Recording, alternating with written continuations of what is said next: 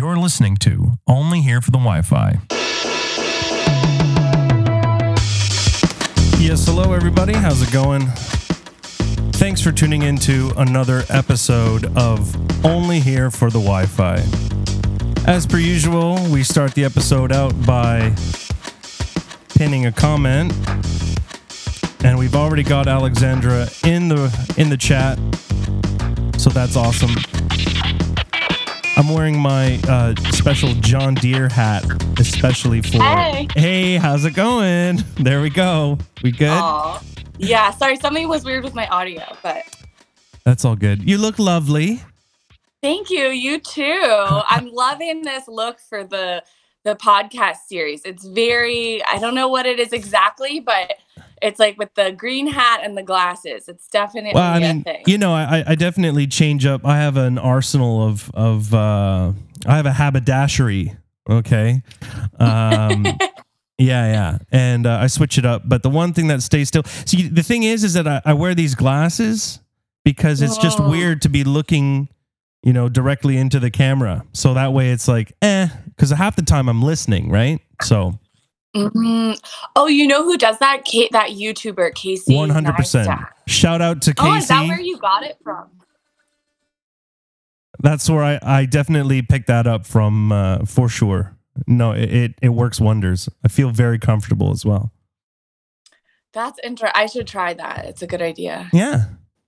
So, Alexandra, here it is. You've left Beirut in somewhat of a hurry during these quarantine times. You were kind of swept away. You were scurried away back home, and it was a bit of a challenge. Yeah, we were supposed to have dinner that night. Yeah. Oh, by the way, remember that? Remember how we were supposed to have dinner? That dinner was fated. Every time we organized it, it was like we should never plan on getting dinner again because it feels like we caused. Let's do lunch. We'll do lunch. Only lunch. Only lunches. So just right off the top, okay. I mean, certainly those who are tuning in probably have noticed that, yes, you are a journalist and also an author. You have been working on a book for quite some time. From what when we last spoke, you're like revisiting, reworking, tinkering away.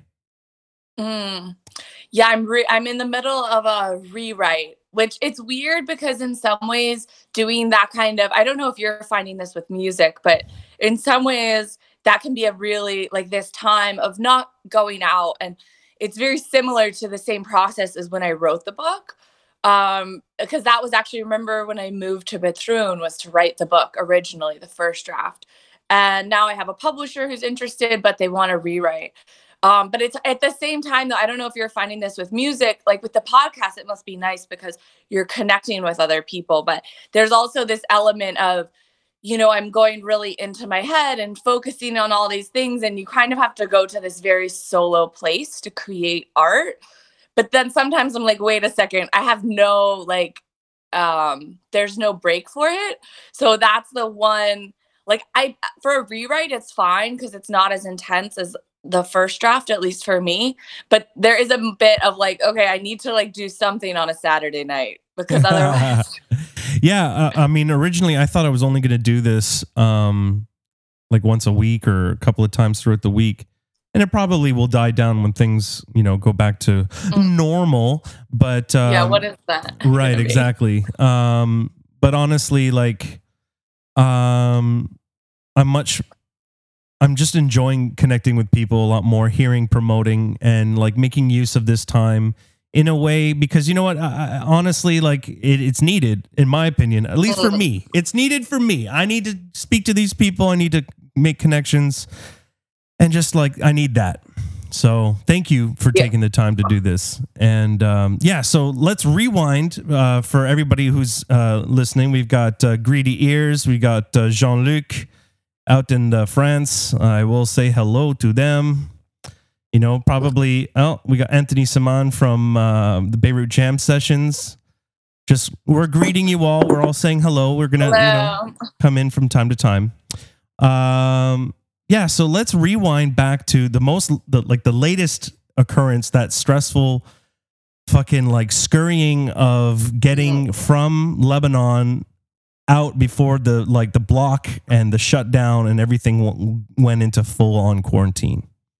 Yeah, it was really, I mean, as you know, because we were texting that morning, I was taking my dog to the vet for his last checkup because I was planning on moving. I was planning on moving back to the US on March 18th. And, you know, as the kind of every day, it seemed like leading up to the day that I actually ended up leaving, which was the 11th, it just seemed like more and more world borders were closing. And so every day I would wake up and I would check IATA, and they had this list of like what airlines are running where, and then you could go by like country. So, and I had to fly through Qatar because of my dog. And I was just noticing like Qatar was really shutting down. You know, I think the Gulf states were some of the first to kind of close borders and kind of pull up, like shore up their populations really fast. And so I knew that. And then when I was at the vet, my ticket was canceled and my dog's ticket was canceled. And I had called various desks and spent hours. And when I finally got through to someone, and it was Qatar Airways desk in Lebanon, they were like, yeah, sorry, you're not going to get an email about the cancellation because our system is just so overloaded. Like the system like doesn't understand what's going on. My God. And that's when I was like, this isn't, because at that point I was thinking like, okay, you know, I'm sure it'll be fine by next week. And because I was also, if you remember, I was chasing this really big story that I had been working on for 2.5 months. And we were in the end zone of this story. You were like People wrapping were it like, up. They were like, we are pretty sure we can give you the interview on the 17th. And I was like, okay, great. Okay, well, hold up. For those who don't know, because and honestly, I've completely erased it from my memory. It's pre-corona time. Pre-corona time. So yeah, like when was that even? Who who was I? Who were you? Yeah. So what was this big story? So it was an interview with Carlos Ghosn. And right. The Nissan guy. Yeah. And so I'd been to the press conference. I'd met with his lawyer. I'd done a lot of the legwork, and I had a colleague, Forbes colleague in Chicago who I was working with on the story. And we like literally the day before I left, I really left. They had said like, okay, we'll send you the confirmation. And so then the day that I was deciding to leave, I was like, okay, you know, if I don't have the confirmation, I shouldn't stay for it, because what if they don't say yes? You know, and it's kind of a 90% yes, which in news usually ends up being 100%. But as with everything that was going on, it just didn't feel. And actually, one of my friends, she's a New York Times correspondent, she had told me at my goodbye party that weekend, she was like, don't get stuck in Lebanon for Carlos Ghosn. And I was like, in my head, I was like, okay, I can't get stuck in Lebanon for Carlos Ghosn. Yeah. So after I was talking to the airlines, it became really apparent through then I ended up talking to Qatar Airways in Qatar, and I was like, can you just rebook my flight? Because it seems like in a week, the world's borders were closed and will close. And I really didn't want to get stuck in Lebanon because I'd been planning to move back here. I want to be closer to my family and to be, you know, it's funny because in many ways, Lebanon is probably like, I'm in New York, which right now is kind of the epicenter, at least in the US and in the world as well. And our public health response. Talk about super anxiety. You had just sent me like a news story recently shit is going pretty cray over there right now. Yeah. Well, I mean, it was like I jumped from the frying pan into the fire, I feel. But it was where I wanted to be. So that was a big motivator. Like I keep telling people, I'm like, actually Lebanon is handling coronavirus way better than the US. It was some article that just came out that there are a lot of expats, US expats who are kind of like, no, we're good. We're cool. We'll stay here till things kind of chill out in in the US. But I mean, again, I'm glad that you're home and you're safe and that, like, things are sorted. But I don't really understand, like, why did you, like, were you not able to follow up? Because that's a huge story. That's a huge thing. That would be amazing for you. But okay, so there was a hiccup in. Could you not conduct the meeting via telephone or any of the other ways? Like what? So they hadn't confirmed. I'd called their lawyers or their PR people that morning a bunch. Finally, I emailed them again. Like, I'd emailed them the night before, and I'm just like, listen, I really need to know, because if not, I'm gonna leave ASAP. Right.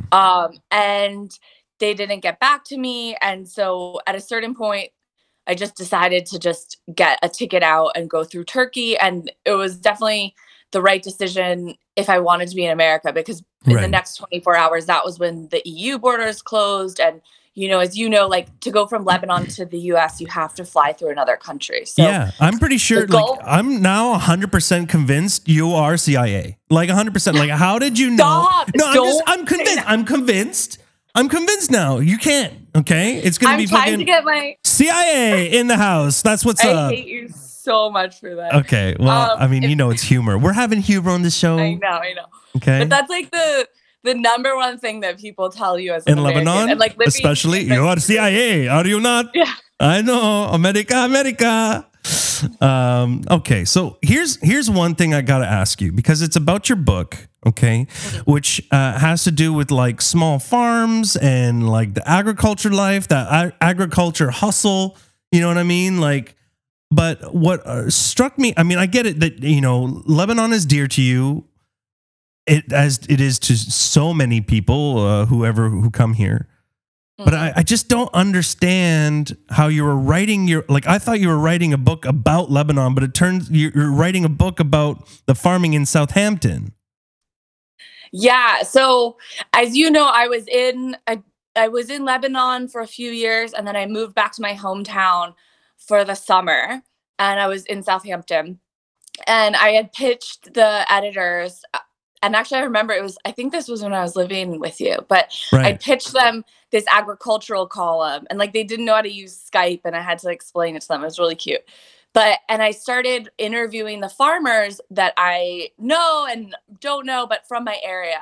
And I slowly discovered that, I'm from the oldest farming community in America, and kind of the birthplace of small family farms. And I was supposed to, I think I really only thought that I was going to stay here for a couple of months, but then the reporting quickly became the most interesting work that I'd ever done. The reporting in Lebanon. What? The reporting in Lebanon? No, the reporting on the farmers out here. Right.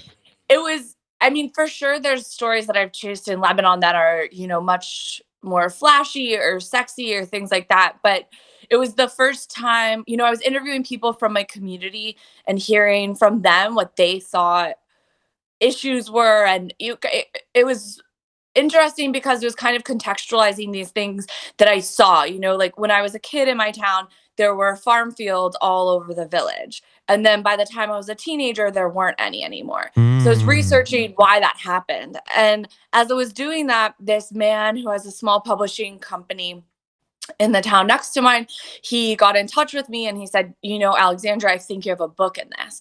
And as you know, I've always wanted to write a book. My dream job is to just write books. You love books. There's no doubt about that. Books. Yeah. Can't get enough of them. Wish I could just write and read them all the time. So I thought, instead of going back to Lebanon, which is kind of what I wanted to do, why not use this column to do the research for this book for the next year?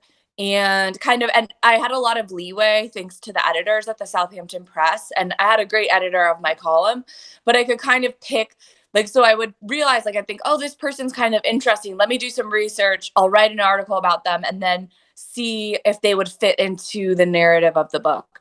And so I guess the research was about a year and a half. And then after that, I realized that it was really hard for me to write the first full draft while I was still in Southampton, because I was writing about people that I would see. And even though my access with them is what I think makes the book really great, these are people that have known me since I was a child.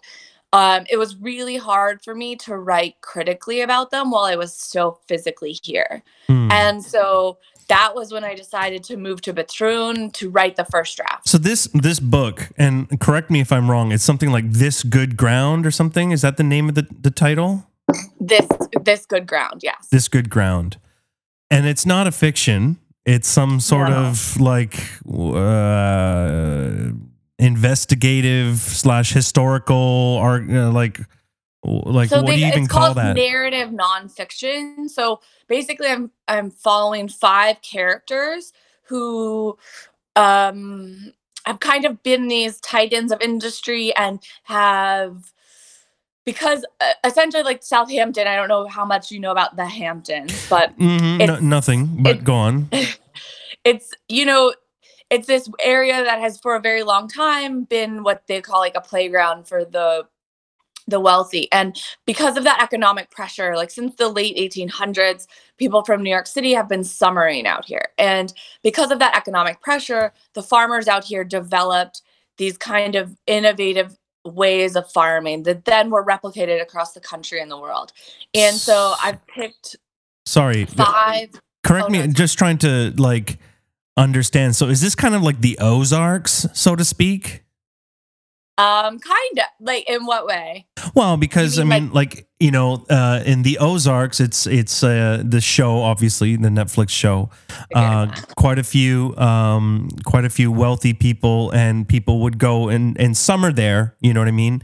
And the locals will go, like there are ebbs and flows of these tourists. There's like this whole industry, and of course the community is always trying to capitalize on this swell. So, I mean, that's like, just for anyone else who's listening, I'm trying to make this more relatable and put things in the frame, you know what I mean? Because, farming life in America is a pretty big deal. Yeah, in Lebanon too. Like, would you consider Southampton to be like the Bekaa of, or at least this town? No, so that's what's interesting. So this area we have some of the best soil in the world, which I never believed, because when you're from a small town, people are always like, oh, this is the best. Bekaa number 1.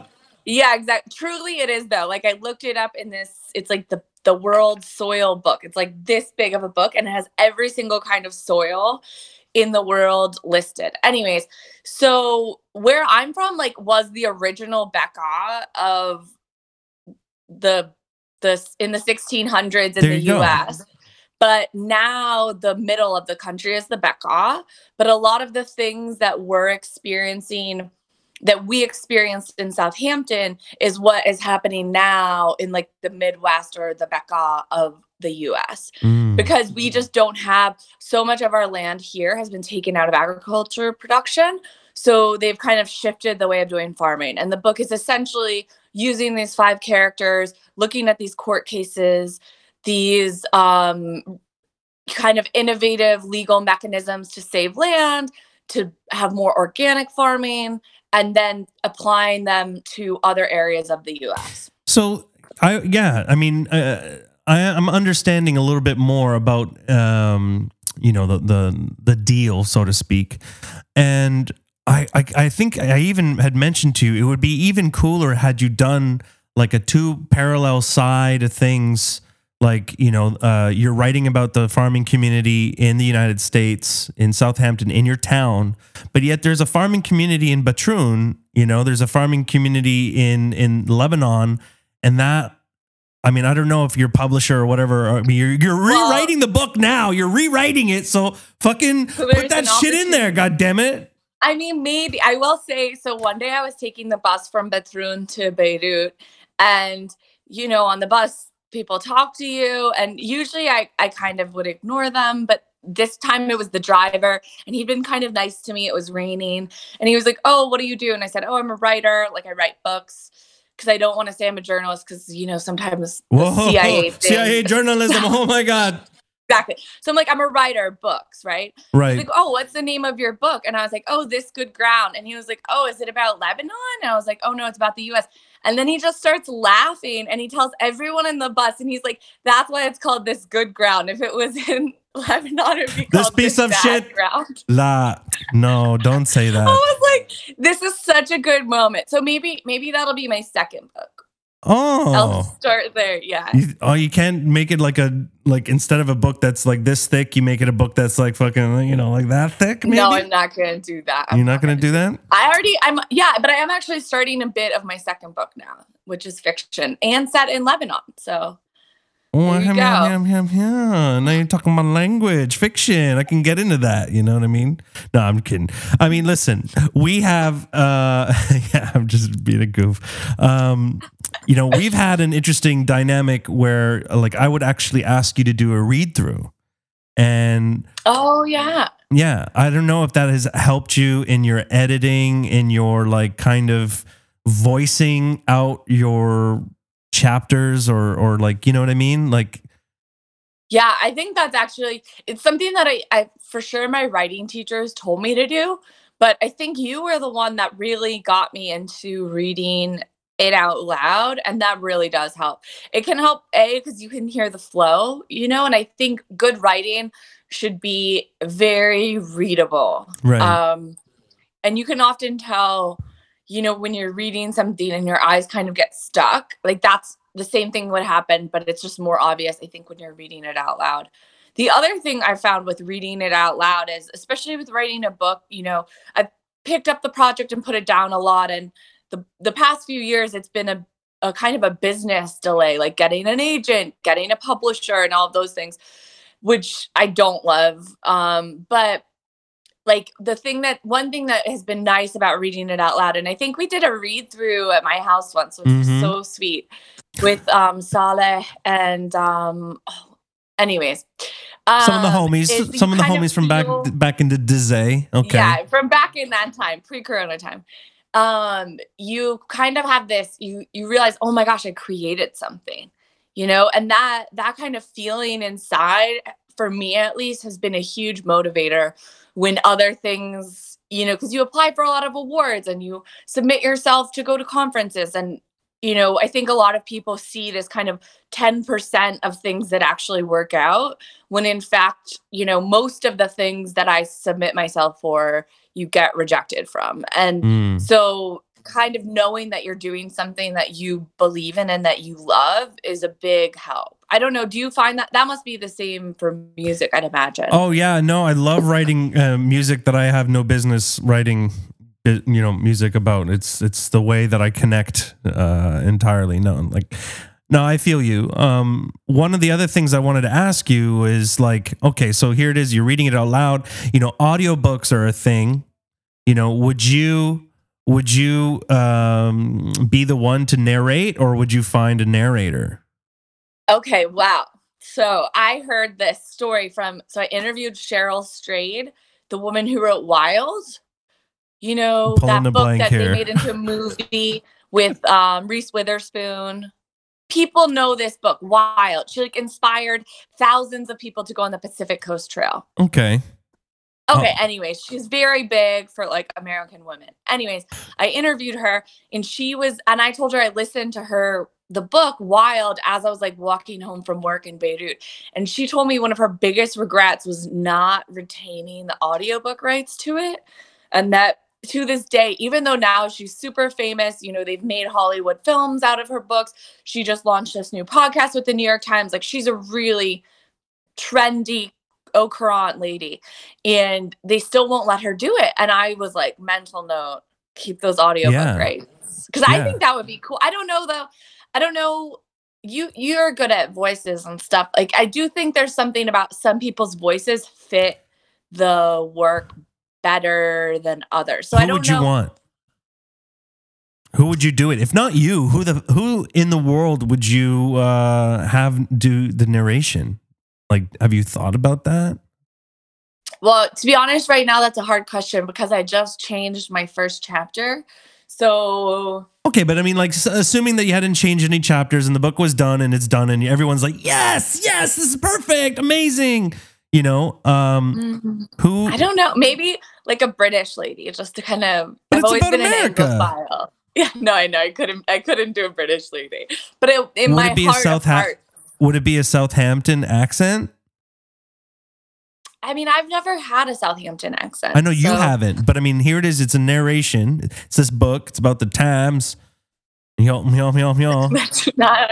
I don't fucking know what a What would they Southampton say? accent They'd be like, is. "I'm drinking coffee. I really want to talk to you, Alan. Is it really? I gotta read though? my book out I don't. loud." Are farmers speaking like That's that? more up island. Yeah. That is the accent. It's a bit more up island than I would say. Honestly, I don't think there. I think it would be not a lot of girls have the accent still. It's weird. I've noticed that more guys that I grew up with keep the accent. Okay, so in terms of actors, though, like famous actors, American actors, famous actors. yeah, like who would you Alicia narrate? Silverstone. Duh. Really? Well, she's your doppelganger. That's different. Hold on, we're having a bit of a connection. Okay, you're back. She's your doppelganger. That's fine. She's Alicia, my doppelganger and spirit animal. So, well, let's get her people to get in touch with, her people and your people. They'll do some exchanges. Did you ever watch Serial? Maybe Sarah Koenig, because then it could be like instantly dramatic.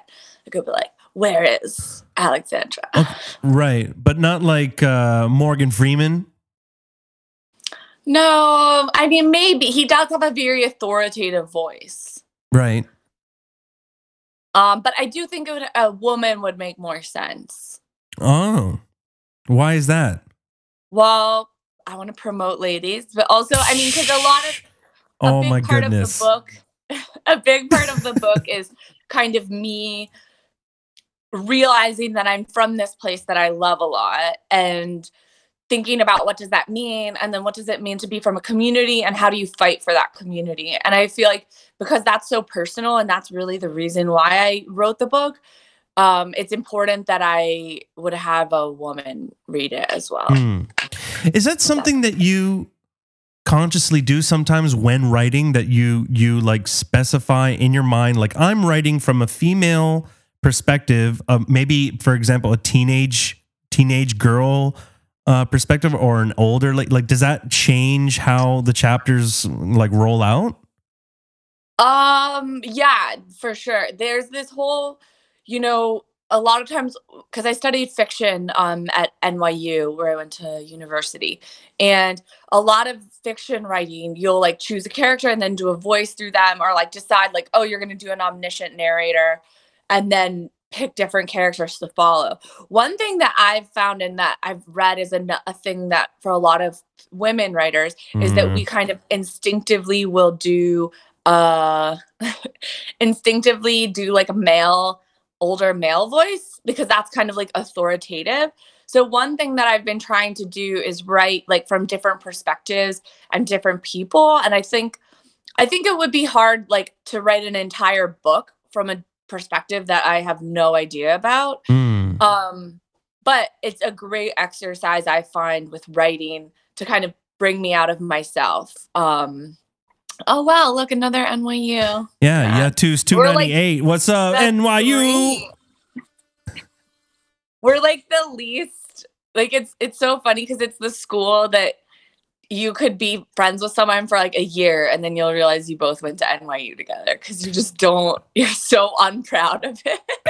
I mean, I had a great time, but the school, it's like not one of those schools that people are like, yeah, I bleed purple. Well, I mean, I wouldn't know. I don't know any of that like camaraderie or that kind of like, did you have like a jacket? Did you have like a ring? Did you have like a thing that you were nothing.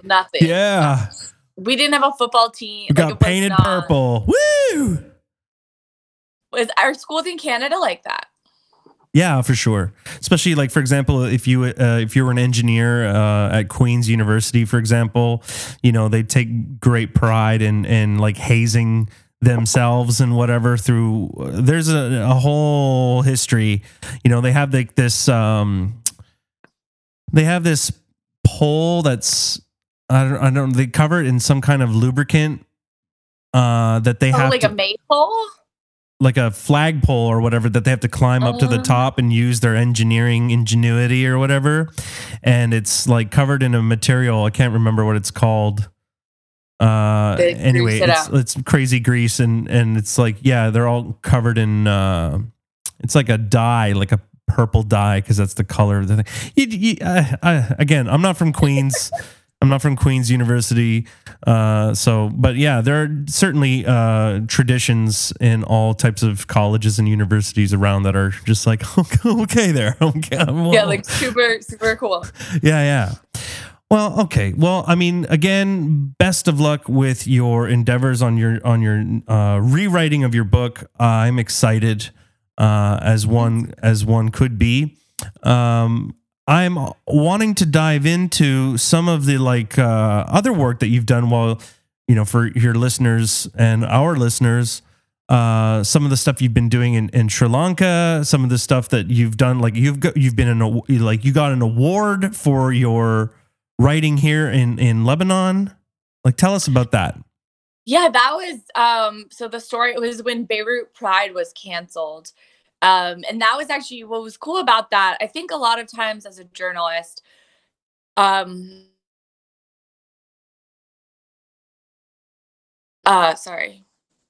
A lot of times as a journalist, when you live somewhere, especially when you first move somewhere, you can think like, oh my gosh, you'll see this story and you'll be like, why didn't I write that? Or like, oh, it's so frustrating.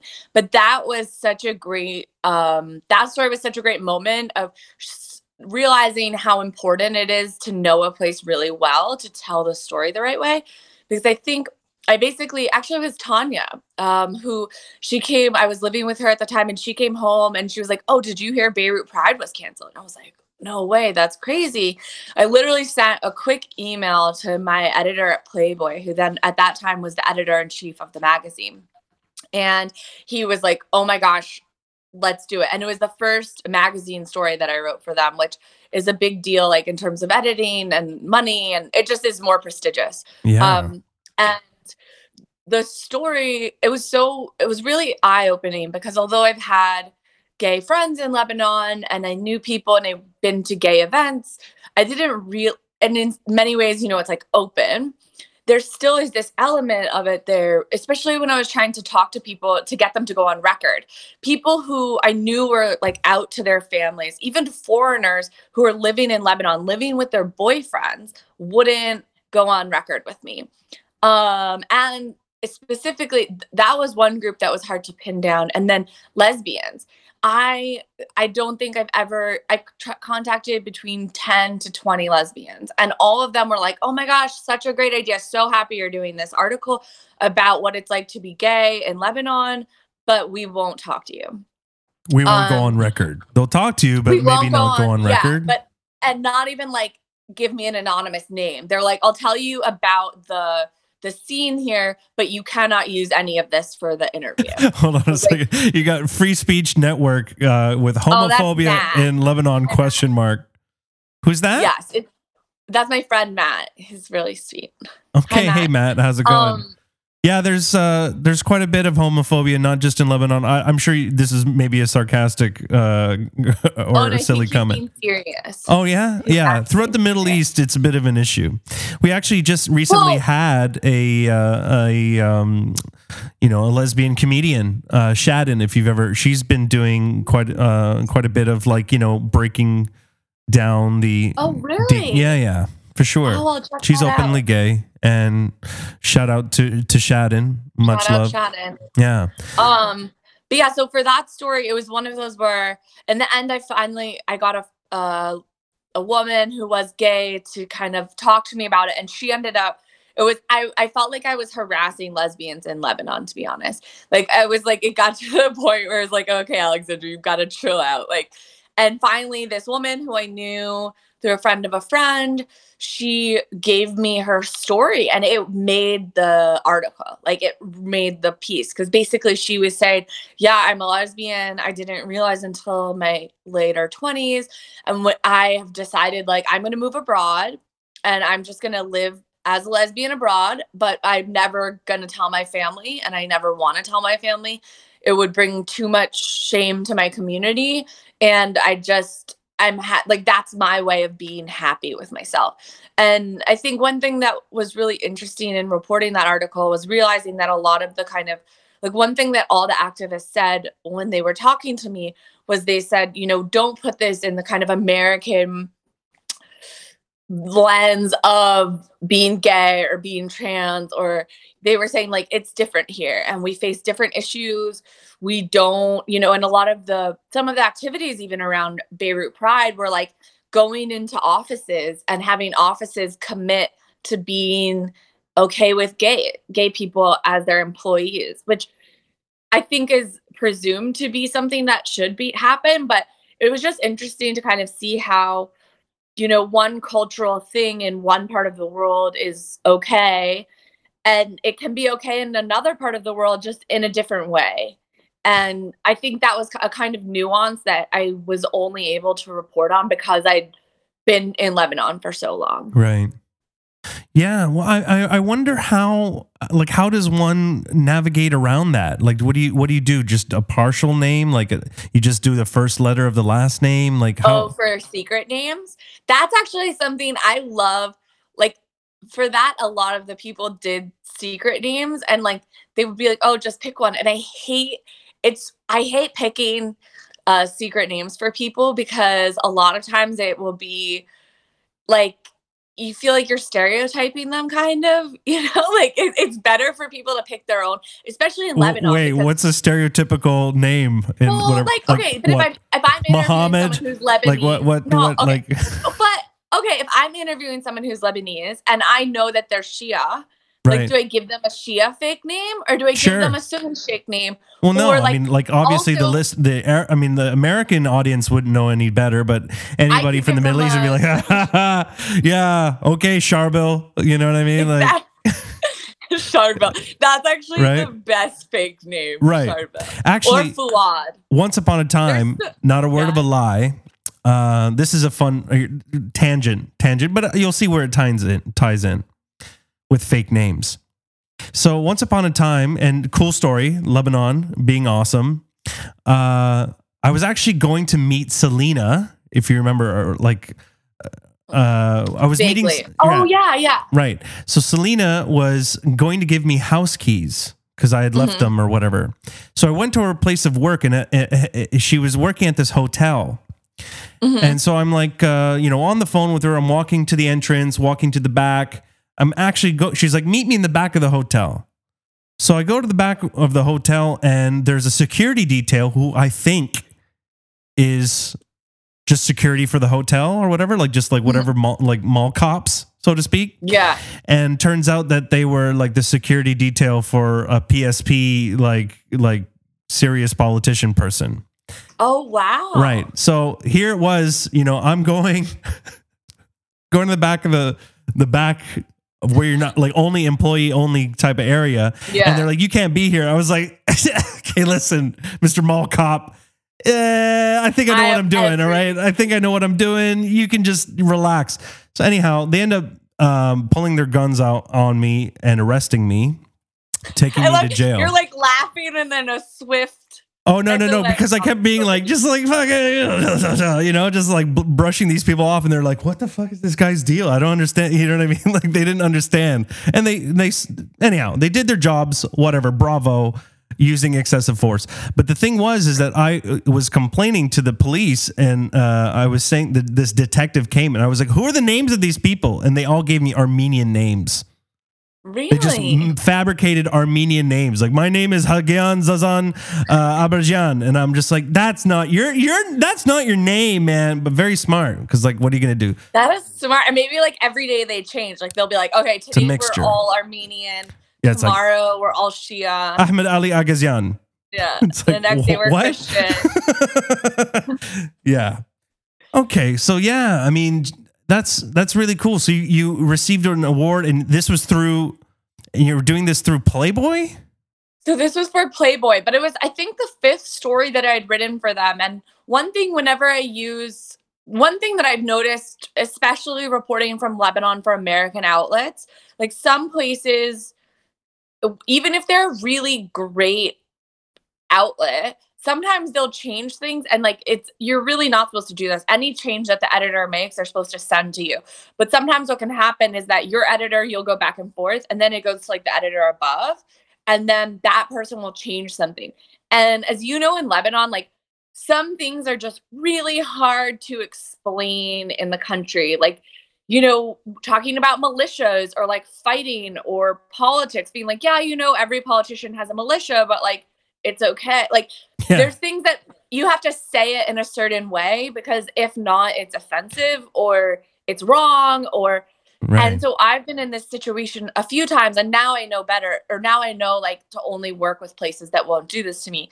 But where they'll change like one word or something and it completely destroys like the validity of it. But luckily with that story, I'd worked with that editor Shane a lot, and he was really passionate about it because he's also a gay Muslim, so he really like understood the kind of nuance. And that is something that I think is interesting when you're reporting on a different culture.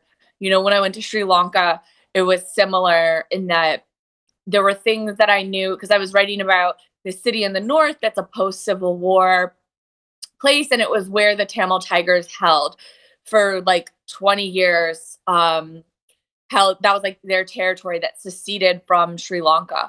And so what was difficult about that, or what was difficult also about reporting that, is like you're trying to be really sensitive, and on one hand you have people sharing their truth, but you also can't make it inflammatory. And I don't know why, like a lot of times I think my life would be a lot easier if I'm not always drawn to reporting on post-Civil War conflict places. But here we are. We're like places with multiple like religion and ethnic identity. Like I'm like, I love that. Like, yeah. Well, certainly you are a travel monster. To take a step away from the groundbreaking journalism that you've been doing, you're also a super fun surfer girl. Okay. Aww. Yeah. Wait, will you call me Batroon's I called surfer sweetheart? Batroon's surfer sweetheart. My new favorite. Yeah, should get that tattooed right here. Yeah. Just get it tattooed right here. And be like, right there. Very aggressive tattoo. Perfect. But hey, it's 2020.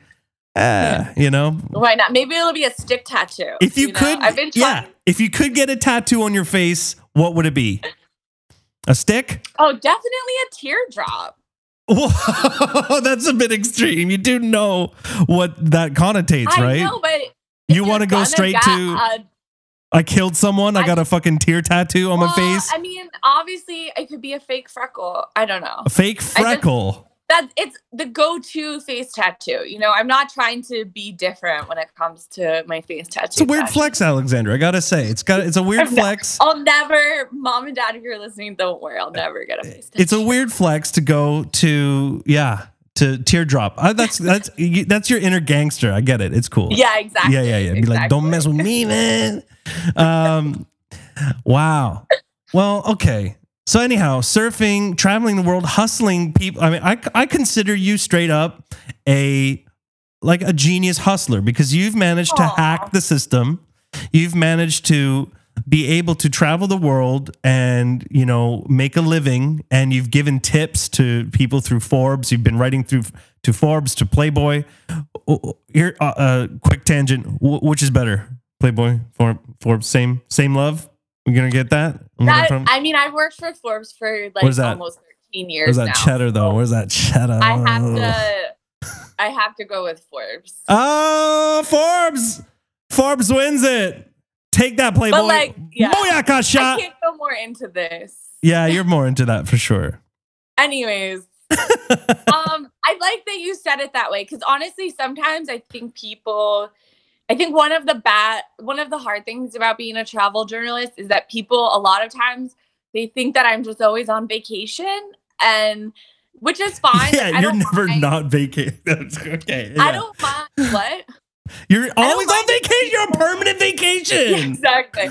I don't mind if people think that my life is like so great that I'm always having fun, but it is a bit frustrating in that I think that a lot of the kind of hard work that goes into chasing a story, like it's hard to find stories when you're not in a place. And a lot of the places that I end up writing about are places that I visit again and again. And then you kind of like, especially in the world of travel journalism, there's kind of two ways to do it. Or three, I would say. There's one that's like travel news, which is what I do for Forbes. And then there's one that is like going to a luxury hotel and writing a review of that, which is in many ways like the easiest way to make money, I see it as, but I personally just don't want to write stuff like that. Right. I have done one-off hotel things, but it would have to be about a hotel that like is eco-friendly and doing something really innovative and interesting. It's not enough for me to just kind of do a review. And then there's the kind of travel writing, which is what I love the most, probably has the least money in it, which is going to a place and kind of uncovering a story and sharing this place with people. It's kind of the Hunter S. Thompson travel writing. Gonzo journalism. Yeah, which is like my inner. That's where the teardrop. The vibe right. through. That's where that. Oh my God. Yeah. Do you know what his ritual was? Like he had a regiment. Hunter S. Thompson had a regiment. I feel like you're gonna tell it and then I'm gonna remember it, but I can't recall. Just all the crazy mind-altering drugs and alcohol that this guy was consuming on like a regular basis. Like, this was his process. I mean, I think I saw it on like Joe Rogan's podcast or something like that. But in any case, like there's a crazy list of drinks, of uppers and this and that, smoking weed, whatever. And then only after a slew of cocaine and I don't know what and at like 11 p.m. he was ready to start writing. Really? Yeah, it's very always fascinating. Wonder with people like that. I don't know. Have you read Electric Colloid Acid Test by Tom Wolfe? Oh yeah, great book. Great book. Ages kind of not well because like they use the N-word a lot and it's pretty I have sexist. no idea. Like, it's no idea what that book is. I've never read. From our modern. Okay, it's basically it's following. It follows Ken Kesey and the rainbow people that like followed him around. Like when acid was in the 1960s, when it first started being distributed, and this is like the birth of Grateful Dead and all of that kind of culture. And in the book, you're like, oh my God, these people are living these crazy lives. And it's, the opening up, tune in, tune out, like that whole thing. But then I was doing research into a lot of the characters and you realize like all of them just fried their brains. Yeah. So I always wonder, like with people that are like, I've heard people say like, you use cocaine to write, pot to edit, like alcohol to... Writer's hack, author hacks, author how-tos. Yeah, no, but I am always like, but what does that person look like in 10 years? Because as much as I love being a writer, like I am a whole person and I don't want to, I don't know. A lot of the people that I think promote those kind of things don't last so long, Keith Richards. That's true. Right. Although did you read Life? Oh yeah, another great one. In the book, he's like, it's all these like terrible things that he did his entire life. And like, he was a bad dad and all this stuff. And then finally, like when he's in his 60s, he gets hit in the head with a coconut. And he's like, I guess I'll quit cocaine now. Because the doctor was like, if you do cocaine again, like you will die. Blow up your brain. Yeah. He was like, oh, okay. Like, all right. After 50 years, I guess I can stop. Yeah.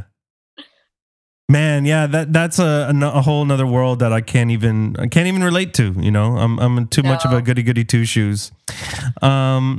But I think I think that we didn't grow up in the right time for it. Because I think that when a lot of those artists and people were experimenting, I don't think it had the same connotation as it does now, and I don't think I think we know a lot more. Like I feel like you have to be kind of. There's a grunginess to it that isn't necessarily positive nowadays.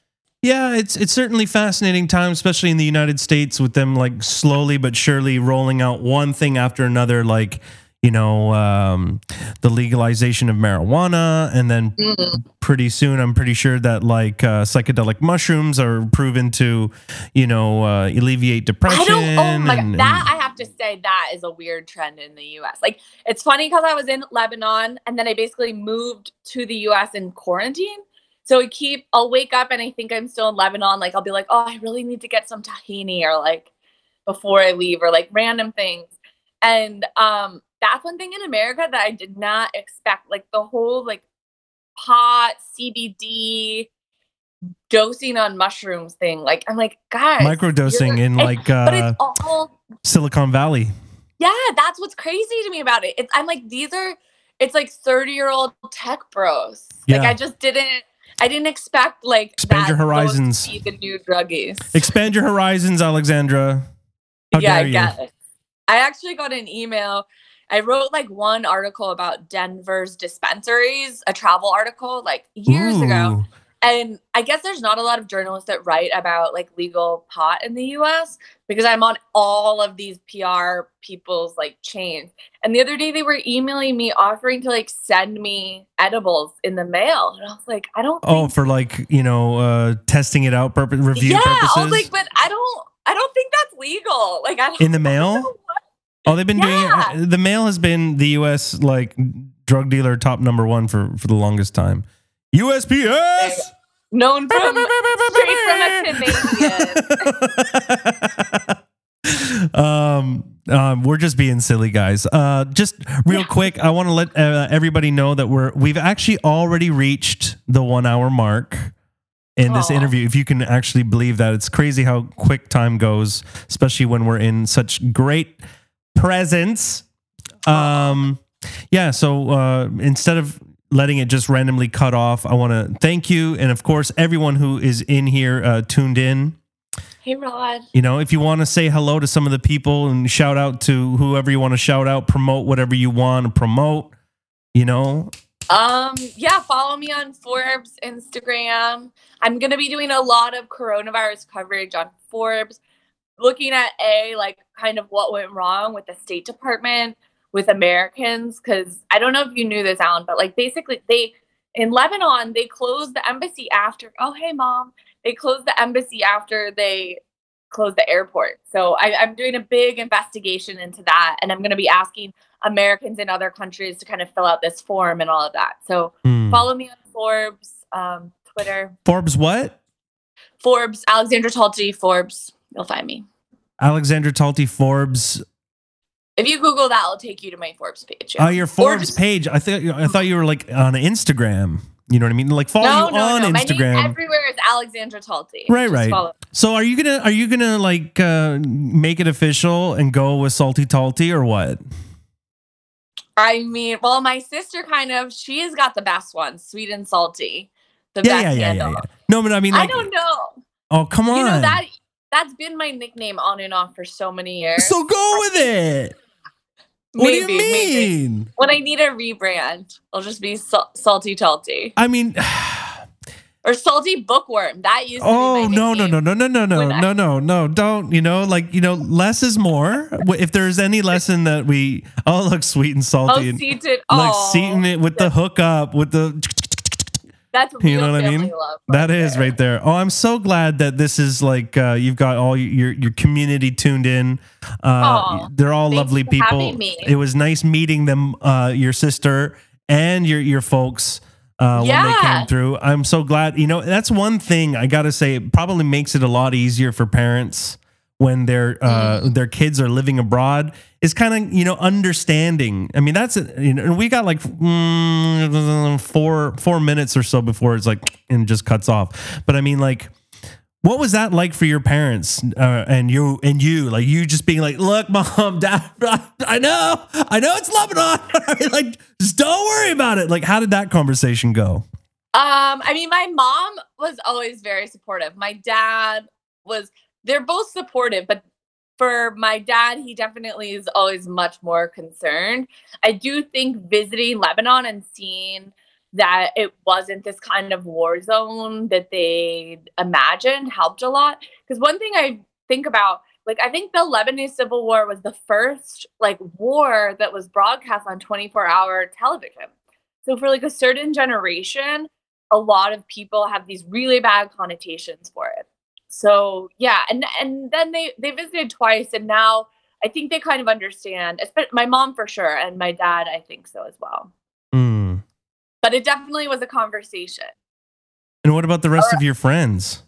Oh my God, Alexandra! Like in my town, people, they know me as like the Lebanon girl. Like I think people are just like, "Why do you love Lebanon so much?" And I'm like, "That's the $1 million question." Oh, but I mean, we know, like, or at least... Yeah. No, that's true. There's so many great... If you know, you know. But I mean, to explain, I mean, there's a reason why like the Romans traveled as far as they did to set up shop there, right? Like, I mean, Yeah, and they built their Baalbek.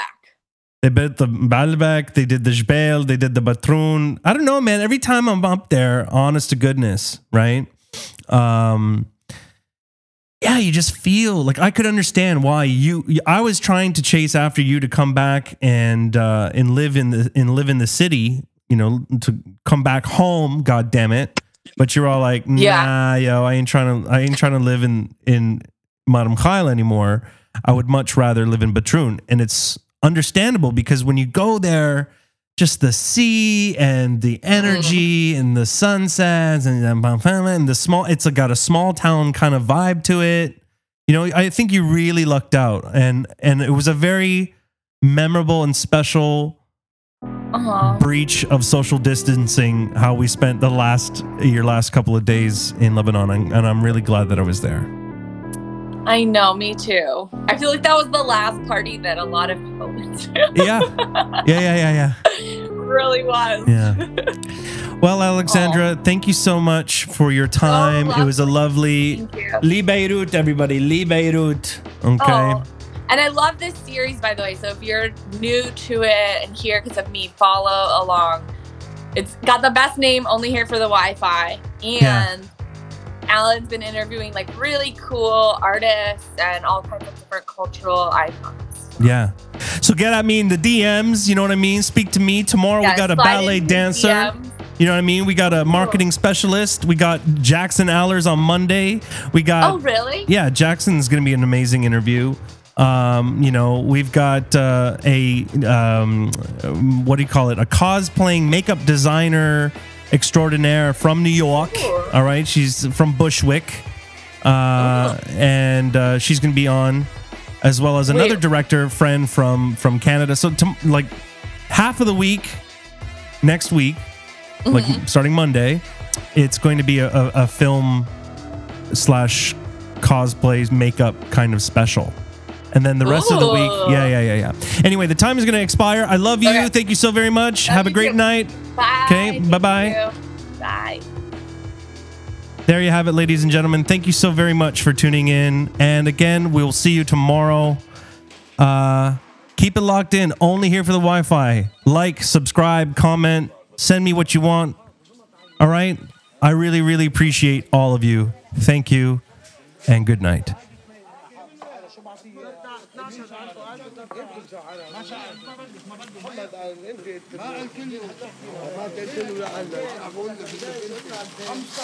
ما عجبتك ما تاخذها ما تعصب علي الله يرضى عليك